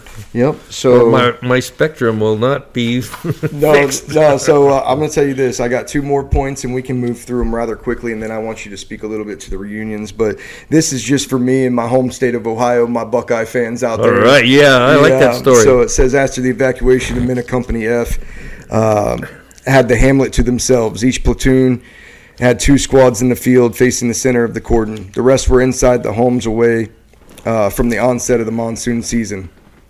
Gunnery Sergeant Dearda and the rest of the staff, non-commissioned officers, ran a tight ship, and the area remained spotless. Fox had no concierge service, but the next few days seemed like an in-country R&R. While the troops were relaxing, Captain Dave Brown hoped Fox would be able to stay in the village past Saturday, 23 November. The Armed Forces Radio Network had promised that they would carry the Big Ten championship football game between Ohio State and Michigan. Ohio State, then 9-0, needed to get by the Wolverines to get to the Rose Bowl for the national championship. Most others were not into the game with as much enthusiasm as Brown, but for Brown had played football at Denison University, a small school in Ohio, where earlier Woody Hayes had coached. Hayes, now the legendary coach of the Ohio State University, his leadership style was brutal. In 1959, 9 years earlier, Denison's season ended a week before Ohio State's season, and Brown was able to go to Ann Arbor, Michigan in late November to watch Coach Woody Hayes employ his intensity against the University of Michigan. With the temperature in the upper 30s, Hayes paced on the sidelines, always in a short-sleeved T-shirt. In a short-sleeved shirt. The crowd could sense that the emotions were ready to explode at any moment. One play pricked the emotional bubble. Hayes, furious, turned around and kicked a folding chair over the track surrounding the football team. The chair finally landed in one of the front rows 10 feet above the track. Now that, Brown thought, was the intensity needed to win. Brown compared his own experiences in combat with the football games. Battle thrilled him. He maneuvered Fox's fighting units under fire like a coach moves players on the field, and the methods had been extremely successful for Fox. They hadn't lost a fight. The best thing that can be attributed to Fox's stay in Vane Ding 2 was that there was no casualties. 22 November passed uneventfully. Lieutenant Colonel Stemple paid a visit. The men had their flak jackets on, they were shaved, and they told him they were ready to go. Right look, right words. He felt pleased. Go get 'em, Fox. Finally, 23 November arrived. Fox still holding their position in the nice little hamlet. The monsoons had set in by this time.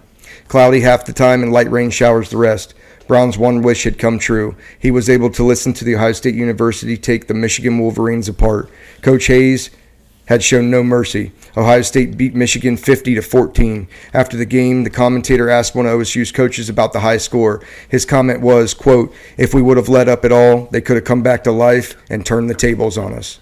Good advice, Brown thought, taking the game to heart. And that, like I said, that's a fun one for me because I'm born in an Ohio State onesie and came up loving Ohio State, and that was a big part of my youth was Ohio State. Yeah, so don't read any more on that. Let me comment if I could. Absolutely. Oh, so we were one of the last battalions to keep closing this. I forget if it was search and corridor. The word corridor is in there of a type of a net closing thing on this unit. And we were one of the last, and we did stay to hear that game. But almost the next day we were moving, and we've been there for I'd say a week. And you know what happens when groups are I'm looking at you, Joe. When groups are kind of laying around and just doing that and stuff like that, their fighting edge does not exist. You know, they're not as sharp as they should be. If someone's firing at you, throwing grenades, you're cognizant, but they got relaxed and all that kind of stuff. So two things happened. I think Stemple that next morning got us together. Let's call that a Sunday morning, Saturday football game, yeah. And he wanted to tell us we're ready to move out, and we're going to, the company commanders and all that kind of stuff. So there's this lanky golf company commander who got there a couple months ago.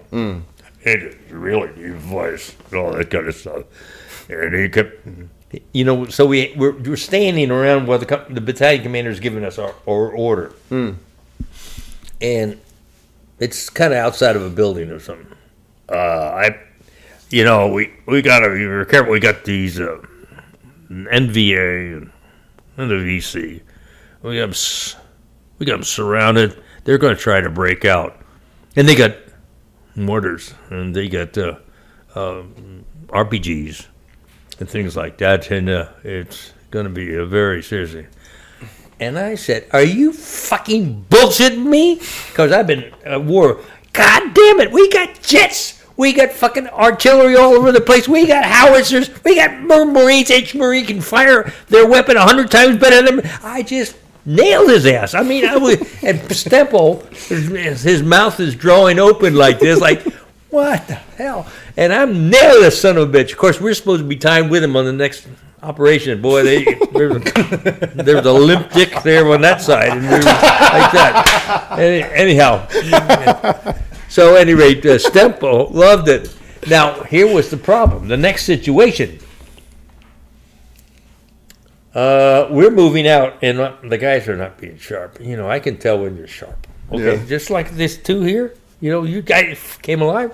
I can tell when you're sharp, when you're not sharp. You know that. Yeah.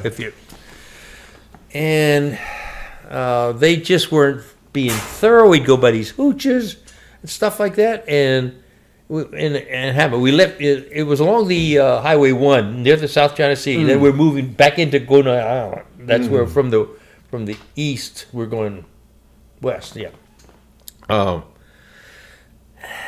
And they just weren't being thorough. Like, you should be bursting into that and checking each one of these hooches to make sure that they they all had these little cubby holes where you can put weapons and dynamite and stuff like that in there, or whatever, they're going to blow us up. And they weren't just, you could just feel it. Now, that's not good if you're going to, like that other captain was saying. Now, my guys weren't being Fox guys. So, someone had suggested, or I don't know, I don't think it was all me, but someone suggested, why don't we torch this hamlet? So I said, well, that's a good idea. Let's do that. It makes sense to me. They're all bad guys anyhow. They're all straw. And so even though there's maybe 10 hooches like that, so I said, look, guys, I want you to torch them like that. Well, you know what? They got in this fires going all over the place and shit's going. The guys are we're going like this. And, their general came up. Well, guess who's been ordered by the regimental commander to ride with him in a helicopter to look over the battlefield is Stemple. Don't try to Marine. So whatever he was, Meade 6 or something like that, whatever he was, I need to speak to Fox 6. And I'm flying around with this helicopter, and I see all this smoke coming. You got to explain what I'm doing. I'm here with the regimental commander. And I said, okay, give me the phone ski. And ski the top reel. He grabs it back like says, I'll take care of it. Yeah, I remember this part. Yeah, I'll take care of it. Sir, we understand there was just an accidental fire. To just they just get total bullshit. I would have said, I wanted to torture him because the guys weren't feeling it. And he was protecting you by saying, he was. saying that. I mean, all of us were like this. It was just like one machine. And that did it then. The guys were up. We kept going. Yep. And then there's one more thing in there that comes up on Meade River right after we had completed. You remember the Gunny Deerdle thing that happened right there where he was Norwegian strong and we were getting shot at? Okay, that one there. And then after that, we had kind of, let's consider winning that little fight. Well, we had a couple things I know we shot and killed a pregnant lady. Bursting out along with a couple others and stuff like that. You kind of remember. It's probably in there. I don't know. But Cadigan then, who's a machine gunner, has a newbie as an assistant machine gunner. And Cadigan's a little guy like this. And so the newbie goes up to like a hooch, and there's this ammo can there. He can't open it. Yeah, and then Cadigan said, "Get the fuck out of here," And he's a hothead, Cadigan, and he opens it, and then it blows up, and he loses his eyes like this. They're hanging out like this. So, and Cadigan's my favorite machine gunner at this point. You get real close after all this crap. Yeah, you know damn well you're one of the same brothers. So I said, I'll see him back in the States somewhere and all that kind of stuff. And they just taped over like this. And then they removed him on a ship because they couldn't save him. Dennis has a PTSD trip when he's blind in the doggone thing. And there's some funny stories he tells in the recovery hospitals where they're having races or something like that. I'll tell you, in a wheelchair, I can't remember all the details, but blind as a bat. And he gets his butt nailed by his girlfriend, who then they get married later on. But stop pitting yourself and let's get your act together. Dennis turns out to be a genius, okay? He is just the most amazing thing. He gets his doctorate degree, and he's a practicing psychiatrist. Not a psychiatrist got your doctorate degree. What's the other word? Psychologist is like the talker, counselor. Yeah. He's a psychiatrist, and we become extra close, along with Chris Brown and this core group of that. And Dennis passed about 3 years ago. Peggy almost went to this last reunion in Kentucky. In Tennessee, and she did. But I can pick up the phone and call Peggy right now. And Dennis came down here and talked to Wounded Warriors. The Wounded Warriors barracks here. And I know I was with him and all that kind of stuff. But Dennis came down and talked to him, and this is the kind of guys that I was fighting with. Huh? Is this good or what? Huh? Jesus. So I just wanted to share that Cadigan story and some other stuff. Yeah, that's it. All right, well, we'll end this out. The last part, I think that I had was at the very end when. Oh yeah, I want you to get into. I gotta read this part. Yeah. I might not have added this in the.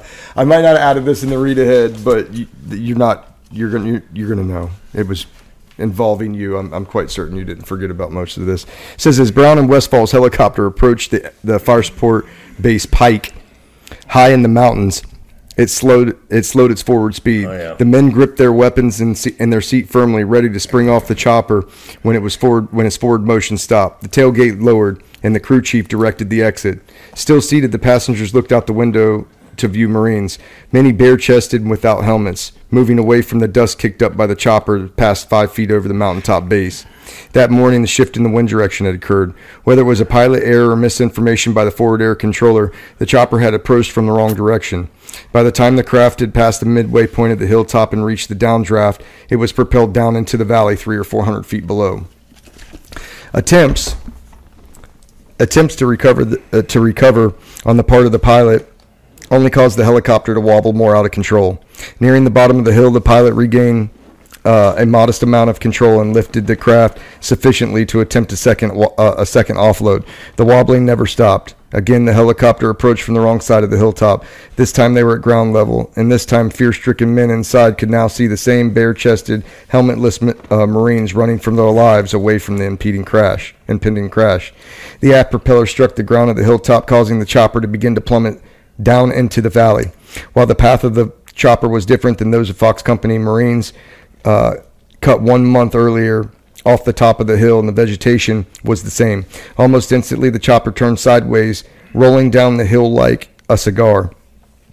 3 times it made a complete turn, and 3 times the 11-foot, 460-pound recoilless bounced against the side of the craft. The Marine passengers were not only tossed around, but also beaten by the heavy weapon.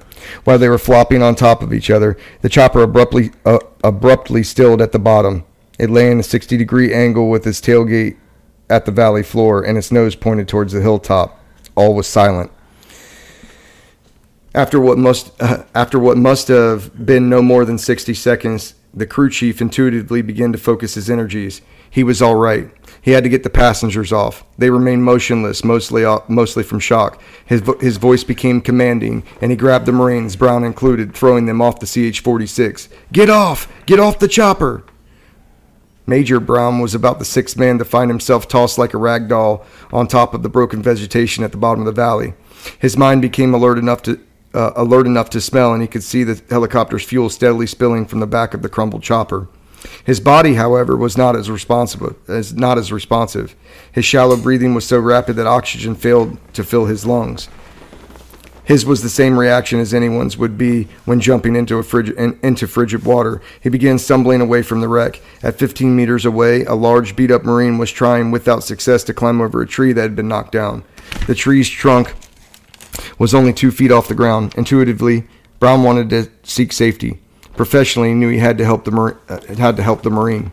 He reached down and grabbed the Marine's flak jacket. His grip was strong enough to maybe lift a belt or a tie. Come on, Marine, we got to get going, Brown pleaded. As he struggled to help the weakened Marine, his breath returned. His grip strengthened, and the Marine began responding and moving for his own safety. 300 meters up the hill, the men crawled, grabbed limbs, and pulled themselves along. They helped themselves and helped each other. When they neared the top of the hill, the helicopter burst into flames. The machine gun ammo began cooking off. Rounds zinged in all directions. Like the others, Brown found shelter behind one of the several large rocks on the hillside, and he shared with another Marine. The cook-off lasted for 5 or 6 long minutes, all while Brown and the young Marine with him laughed. A little at first, and then realizing he was only bloodied and bruised, Brown laughed heartily with joy. Once the area went quiet again, all looked down through the path of the broken trees to a small smoldering pile of metal. The 45-foot-long green bird was a quarter of its size and totally black. The injured finally reached the hilltop approximately 15 minutes later. To greet them there were the Marines ready to help. To meet Brown was a laughing Stemple. Damn it, Brown, if anyone could survive that, I knew it would be you.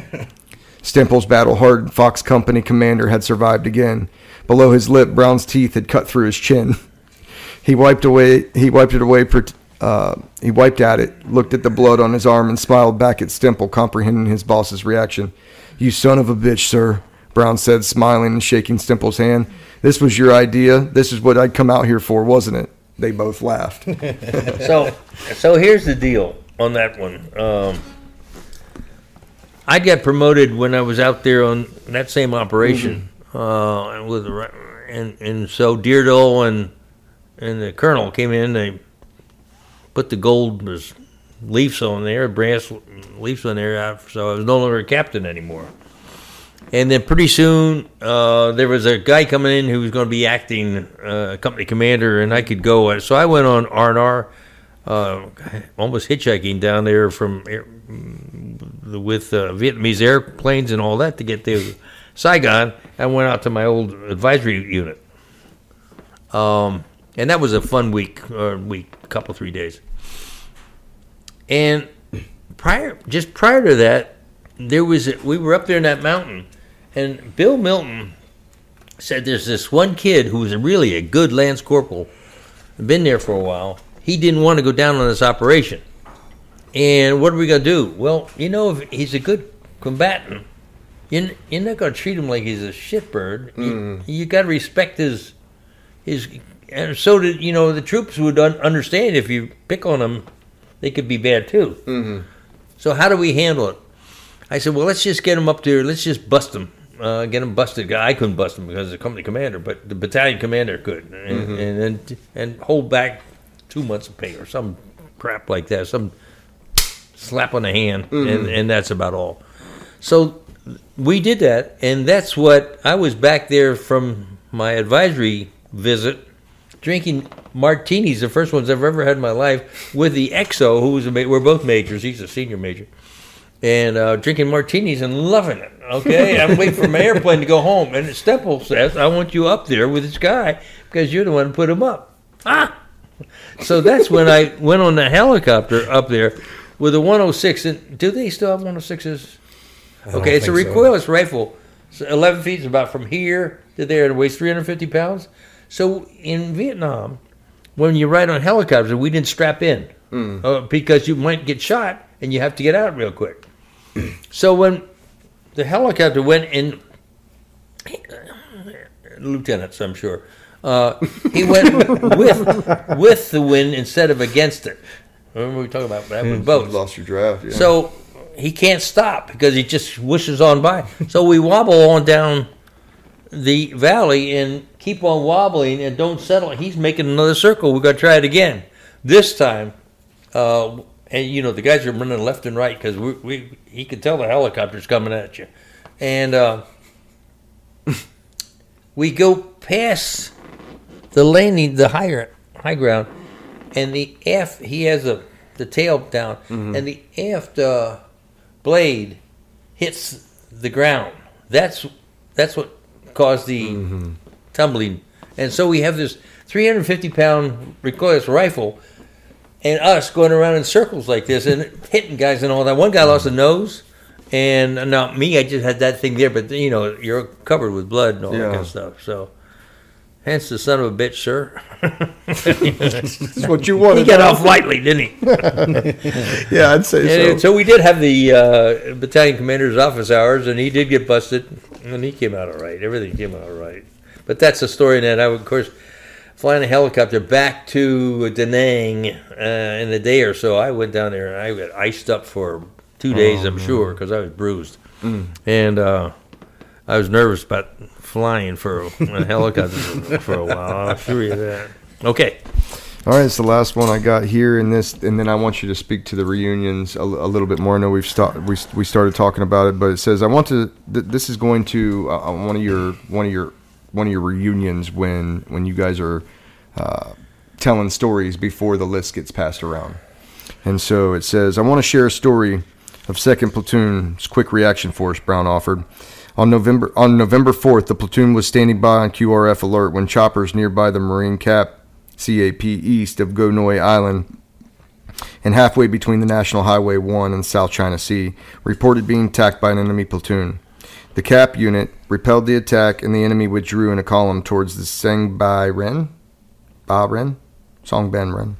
The 2nd platoon, led by 1st Lieutenant John Scott, landed the chopper near the enemy column. The enemy had only a few AK-47s, though many had pistols. Firing on the platoon, as the enemy had fled, the combined NVA and VC force scattered in all directions. Some dove for the underbrush and others ran for the river. The 2nd platoon responded viciously, while Cobra gunships fired a wall of steel around them and surprised the enemy. That day, the enemy lost 20 killed, and unfortunately, Fox lost 1 Marine, Lance Corporal Ray Arnett. This was the last significant contact for Fox in the war. As a final note, the company was pulled out of the field during the 2nd week of March. Then they were flown to a camp near Da Nang, where they were all issued a new set of jungle utilities for the trip home. Obviously, they were thrilled to be leaving. Officially, the company departed Vietnam on 12 March 1971 aboard a U.S. Navy ship. Their destination was Camp Pendleton. Many of them flew back to Okinawa a few days before the ship set sail. Others, like Captain Ed Easton, Fox's last in-country commanding officer, remained in Vietnam for a few months to complete the overseas tour of duty.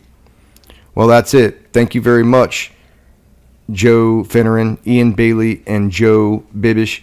We've used up our hour, Brown said, looking at his watch, and then some. If the rest of you have any questions, you can ask them over a beer later today. Thanks for coming. Now I'll turn this over to Chris for any final comments. The meeting concluded when Dave Brown finished his final comments. Free from the rest of the day, many of the veterans and their families hit the town to explore. That night at the banquet, dressed to the hilt, the men and women enjoyed Pete Corn's and Chris Brown's terrific slideshow, convinced Conley to share his "Who Farted" story again, and welcomed all of the newest members with a standing ovation. From the lectern in front of the room, President Chris Brown explained the significance of the lone place sitting next to him. It was for the Fallen Man table. A special toast was made honoring the men in Fox who had been lost in Vietnam and since. Once the dinner concluded, the veterans hit the hospitality room again. Now a party had really begun. Stories were shared and bonds renewed until late, or early rather, in the morning. Sunday, President Chris Brown stood in the center of the men of Fox 25 who had fought in Vietnam, beside them with their wives and their grown children. There, 180 in all, he removed his cap and cued the rest of what were wearing caps to do as well. Our final event is this wonderful reunion. As it is for every reunion, is our Sunday service. Here we can pay respects to our brothers who did not make it back from the war. We landed in 66 and left in 71. What I would like to note is that everyone there wasn't much action. What I'd like to note to everyone, even though there wasn't much action in 71, our final combat loss in the country took place January 28th when we lost Private Ron Rigdon. The list, and with that, Chris Brown raised a set of 4 or 5 pieces of paper in the air, contained the names of every man who died serving with Fox. This list is far from complete. As you know, we lost many other men attached to Fox from the companies. I'll pass the list around, and please read the names and the dates of their death, then pass the list to the man next to you. If you know any others, please say their names when it is your turn. Help us remember them, help us honor them, and keep them with us always. The list was passed. In turn, each Marine stepped into the center of the circle, honored the dead, the men whose battle lines only the living were left to tell. And then the book gives the list of men from Fox Company that fought and died in that place. So that's the review of Battlelines. And if you could speak one more thing before we part, and I know I've kept you a lot of time and I appreciate it. Speak to active guys and veterans that watch this podcast to the power of reunions and the power of being together with the people that you went through that experience with, if you don't mind. The power of reunions. So N-Radio was generated by Chris Brown, whose name we just mentioned, and obviously I knew Chris by this time because my daughter started the book. I would say in 95 time frame, 96. She was on it for about 5 years and couldn't get too far. Obviously she couldn't. She was good. She's a good writer. It reads well because of that. And I'm a better writer now. I'm more sensitive about adjectives and adverbs than I was then. As Gook killed this the lead squad. Well, she has rotating at 350,000 RPMs. This AK-47 at 7.76 bullet penetrates the clavicle of PFC Jones, the lead guy in the patrol, and exit with blood splattering all over Jones behind him. Where I said the goop really puts you in it. Yeah, so good for her. But I have improved, even though I wasn't stone deaf. It's so when you're writing books, I know you go right. You'll be better as you go along. The other thing too. Well, that's enough on that. So somewhere in around the second, she gave that up. But how you want to know about reunions? And just the power of it. It came from Chris Brown. It came from the troops, which is he was a corporal and he left after Hue City, and he and others got together and said we ought to have a reunion. I will tell you something without disappointing you, hopefully. Things have changed since the early 90s. We didn't have cell phones and the IT stuff. And we're old farts now, Fox Company guys. And so we still want to get together. Right now, my next appointment? Yeah. Yes, Spectrum. Because they got a new cell phone and they got to fix it. They're going to change that card. It's that little SIM card. SIM card, yeah. I don't even know the name. And we didn't have that. And when I took over the 2nd Marine Division Association in 2007, it was mostly World War II guys. And there's few alive anymore. But I will say that, again, Fox Company guys will meet, and there's not as many because some of them have died and all that kind of stuff. But it's hard to. You will find if you take a kind of a study, do a study on groups getting together, alumni groups getting together. It's pretty tough because of the cell phone issue. If you didn't have cell phones, take them away. The only way you can get together is to meet and shoot the bull like we're doing right now. So when you're aspiring to do this, so what we did was. Chris Brown or somebody got out of the headquarters rosters of what Marines were part of Fox Company. Sure. How he did that, I'm not sure. He obviously wrote to Manpower or somebody, however that worked. So if you want to do it, I'm going to digress one more time. This book that is out now, which is called Devil's Den. It's about 1-8, BLT 1-8, and how they endured Beirut, the explosion in '83. They have maybe 50 people come, but even General Gray comes to their ceremony. So that's a plus in itself, as you guys know, as opposed to just getting it. So I would make sure you have guys who are willing to come together and don't think it's going to be overwhelmingly attended because we're all suffering. Everybody, all these organizations are suffering with getting people together because of the cell phones and this. I mean, even your podcast takes away the need for a reunion. Sure. And because anybody who turns it on. Can find that out. So we did get the list of names. I became president, and you can see we got the logo. I had a contest. That's how I did it. And you see, this is a newer version. I had two guys win. One guy did the outside. The other guy did a fox. And this is we started with a cigarette. Then they had this pure thing about not having a cigarette. Now the cigarette's back. Sleeves, no sleeves, cigarettes, no cigarettes. It is what it is. We use them as leverage. No rags, can't wear no rags. It's a big thing to get together, and so we'll get. There's an association. You have to have an association first. Don't think it's just a bunch of guys. Have some kind of an association, and you can say we're going to do it here at Lejeune, or we're going to do West Coast. I don't know where your guys are. Everywhere. Yeah. All over the nation. Well, So anyway, it's not easy. So I would keep your expectations at a modest level, because if we had to do it again, I don't think we'd get it. I know that for sure for running the 2nd Marine Division Association. I try to get new members, and I used to go to all the battalions, and they had officers and staff meetings, as you know of them, or even the battalion as a whole. I'd have 10 minutes and I'd push it. There'd be a few guys join, but not many. And so we'd get guys, but they would come to our reunions. We had a what is it? It's a bottle of booze or something like that. A bottle of booze for the last guy standing.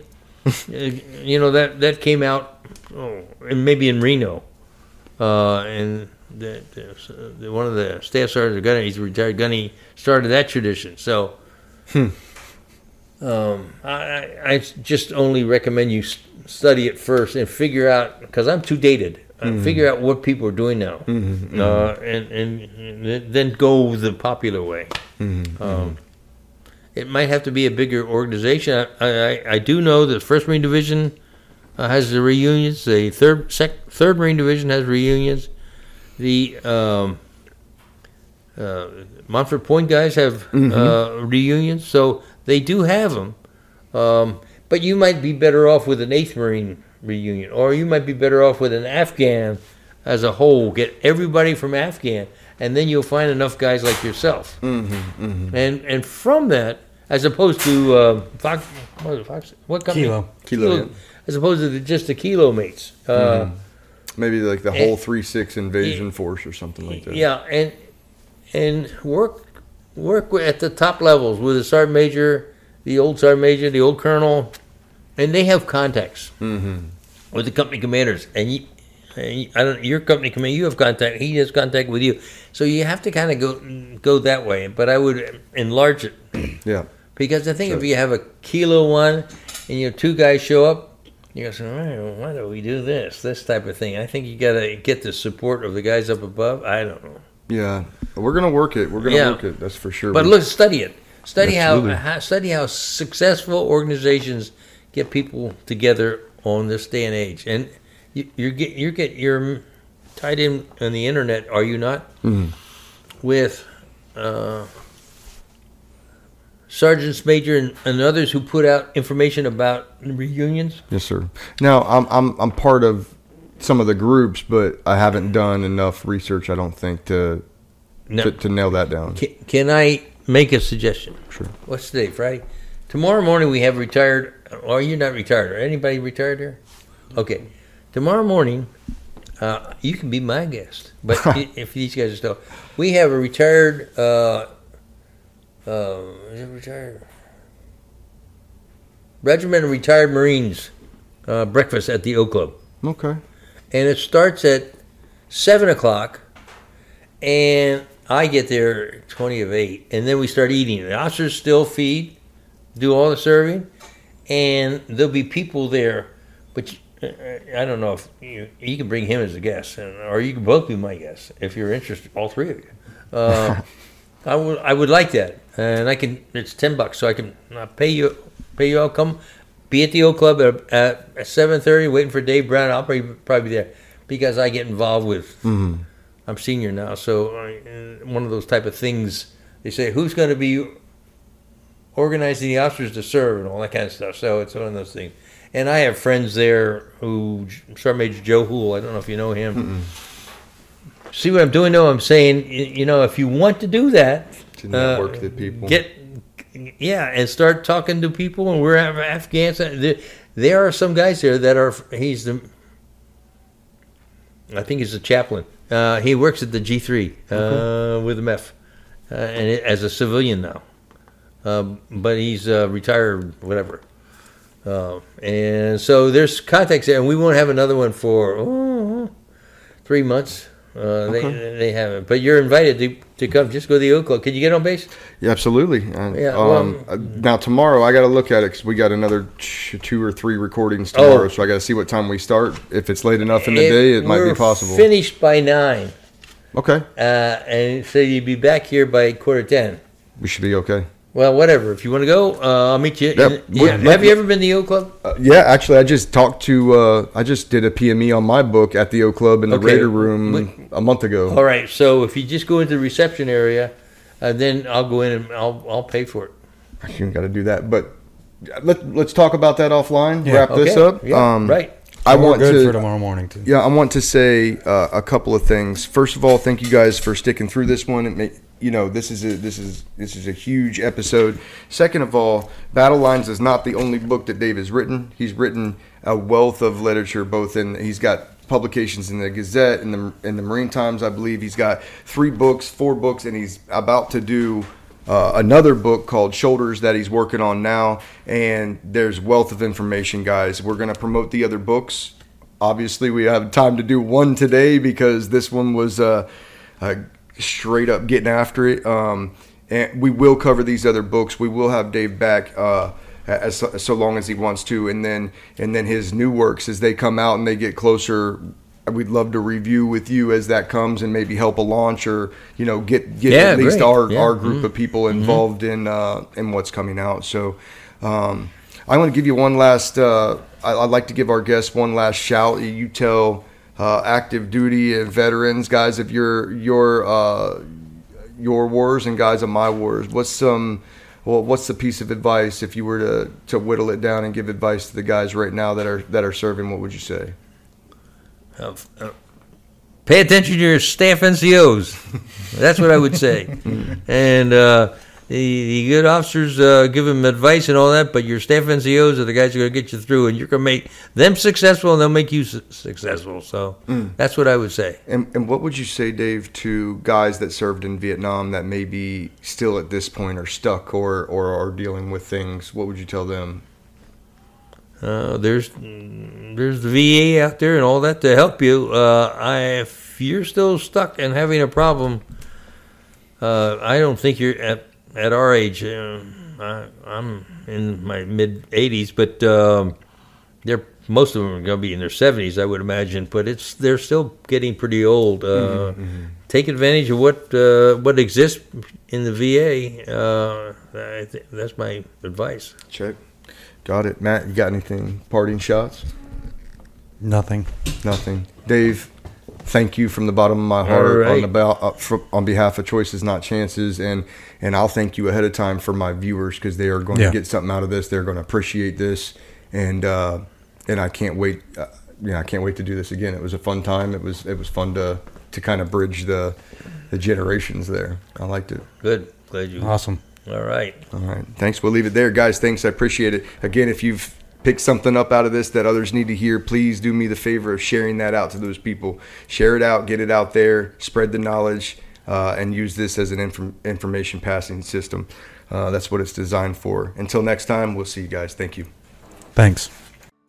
Louisiana Gun Shop, your firearm headquarters, specializing in concealed carry guns, ammo, and training. You can get your Louisiana permit with us.